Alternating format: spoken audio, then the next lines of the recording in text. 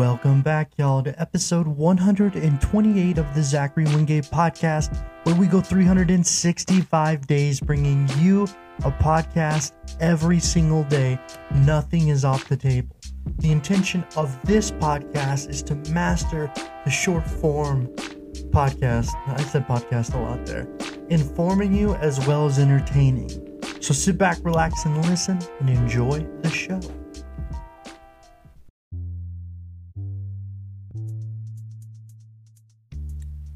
A big day, y'all, kind of looking at different aspects of tech, sports, what's going on in the world. So let's go ahead and get into the show.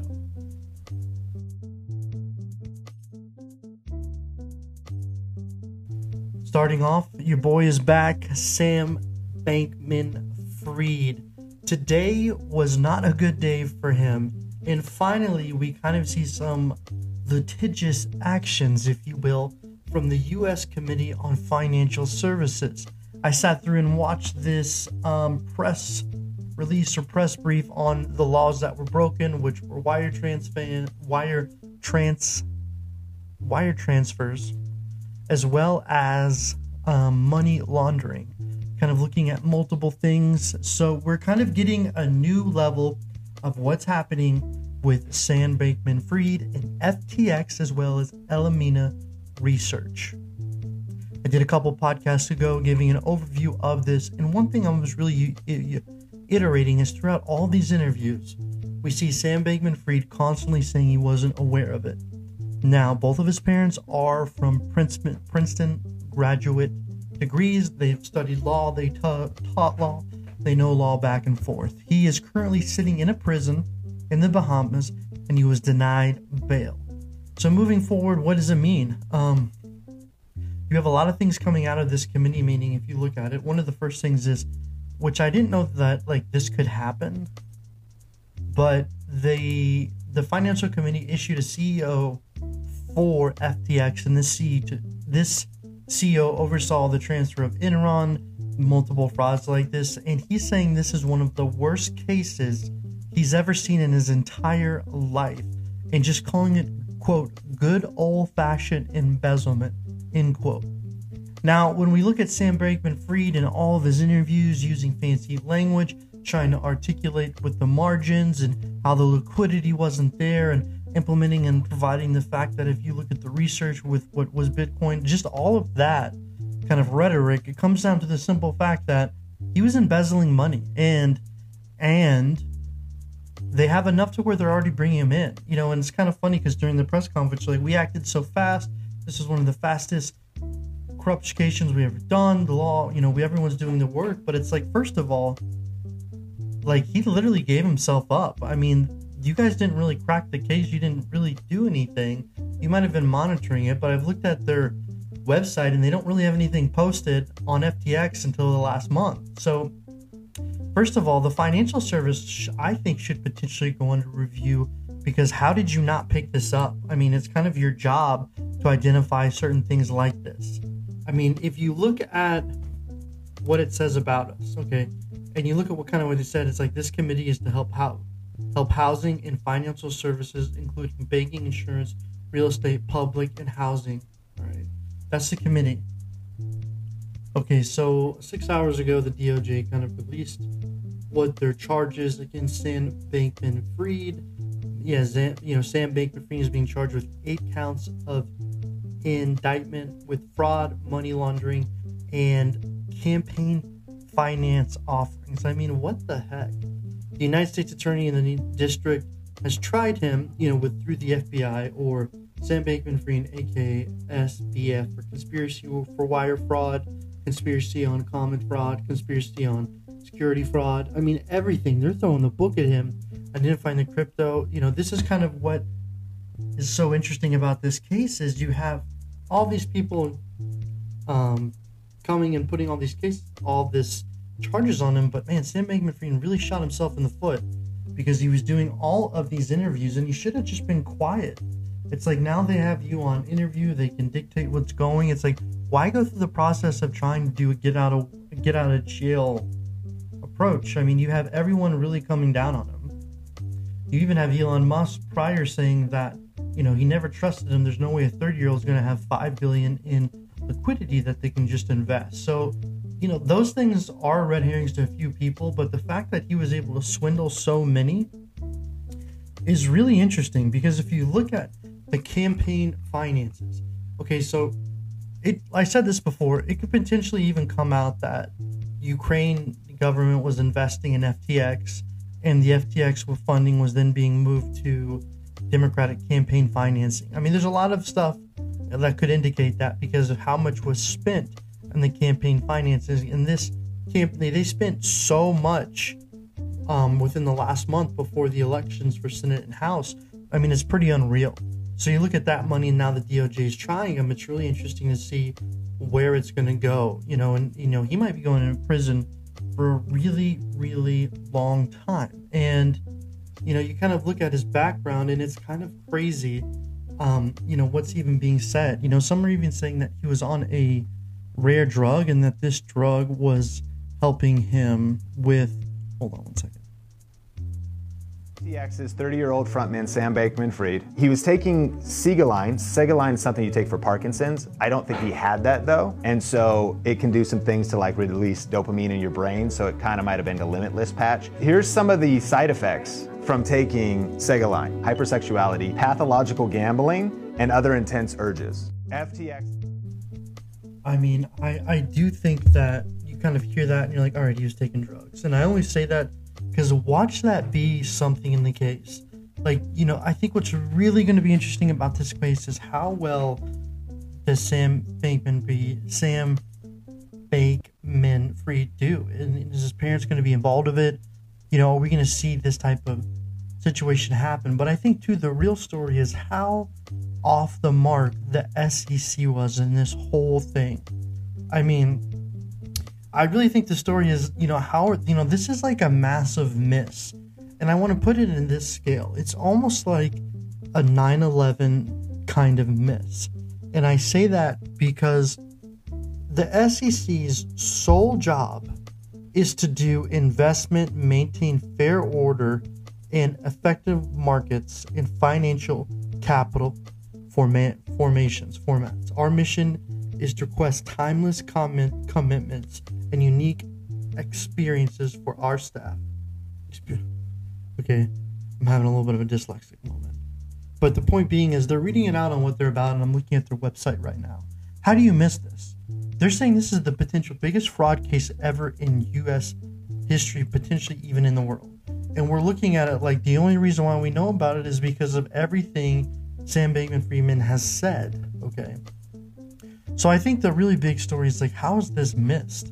Is anybody going to hold them accountable? Because it's like, that's their job. I mean, it's like the equivalent of if you have Pablo Escobar all over Twitter, all over social media, all over the news, talking about how he didn't know his entity was selling cocaine. And the DA is like, we worked really hard to determine it. And it's like, well, everyone already knew what he was doing. I knew what he was doing. I'm not even part of the SEC. It's like I've did multiple podcasts on it. And I think sometimes we have this situation where the bureaucratic whatever misses the mark. And this is an example. And I looked at the press release, and it was kind of like disheartening because of how they were kind of taking this victory lap, they commending everything they were doing and all of this. And it's like, wow, you guys probably need to do a better job if you're going to work in this government environment and try to protect people's finances. I mean, this FTX had a Super Bowl commercial with Larry Davis, Tom Brady, and Stephen Curry, and they are saying that this is the worst financial corruption scandal of our generation potentially ever. FTX was valued at $35 billion. They had no board. They were taking investments. Even Elon Musk knew something was off. And we're looking at it now kind of to be like, what is going to be the outcome? So stay tuned on it. I'll keep you guys updated and informed. Now I'm going to go ahead and change kind of topics, getting into some different things.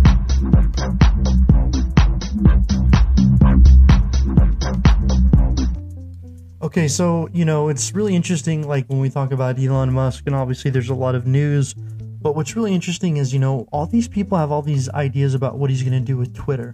Planetary communication through Mars, implementing and creating Twitter as like WhatsApp, which is used in China, which is your all-encompassing communication app, kind of working in, it's kind of like, it's Weixin. WhatsApp is what we use here. A big thing that's coming up now is the fact that, PayPal is saying that anyone who transfers $600 over more needs to market or identify what's happening. Elon Musk and his brother helped start PayPal, and they sold it. It's one of the biggest companies, I think top 5 in terms of investment and revenue. Here's what's getting interesting. Elon Musk is potentially going to create Twitter as a form for purchases. I say that because it's kind of interesting, because we have Elon Musk using Twitter in a new way. He's already releasing these Twitter files, which kind of gets people going. Engagement is up. All the things are going on. So it's going to be really interesting to see where it goes from here. How is Twitter going to be utilized? It's going to be a different app. Is Twitter going to be used for spatial communications? And in other news with Elon Musk, looking at kind of where Elon Musk is. So what's interesting now is, as a result of Elon Musk's new nanotechnology, where you have a chip tied to the brain, according to Vox News, the Neuralink is right now under federal investigation because it's violated the Animal Welfare Act. We're looking at kind of the Neuralink and what's been happening. And testing has been happening since 2008. And we've had around 1,500 animals die as a result of the Neuralink. This is recently told through Reuters for a potential whistleblower. Okay, so the USDA has the Welfare Act for the Neuralink, and it's a rare connection with the agency. Usually they're hands off as it relates to animal research. But with this report from Reuters and the U.S. House Representative Earl Blumery is actually a Democrat from Portland with the House, and you have Adam Schiff as well with the Democratic Party, writing a letter to the USDA kind of talking about this high-profile case with animals. So all of a sudden it's pretty interesting. We knew that they would be coming after Elon Musk. I'm not a conspiracy theorist. I'm just saying, is there some type of correlation between the Twitter files being released and all of a sudden within the last few days, the last, when is this article? In the last 3 days, we have Neuralink going under investigation. I think that there's something going on here, and we probably really need to potentially assess what it is. I don't know what that sound had to do with anything. But I'm reading through the article now, and obviously it's very tragic to lose 15 animals, and the Neuralink is freaky. And that hooking up to animals' brains and going through the research, I think at some point would be pretty intense. You think about the funding, what's going on with it, and things of that nature. So this is a story that's breaking as well, and we can kind of take it from where that goes. We'll see where this story ends up, how it lands, and I'll keep track of it as well. Moving on.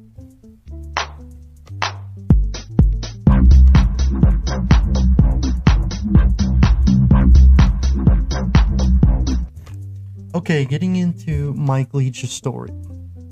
Now, Mike Leach was an SEC coach. He coached for Mississippi State, Texas Tech, multiple schools. Now, I think what made him so interesting is the fact that he did what he wanted to do. He's known for his off-cut interviews at time, his unorthodox way of thinking, and the fact that he got his law degree, his master's degree, and he still continued to pursue the dream of football. I'm saddened by the loss of his presence.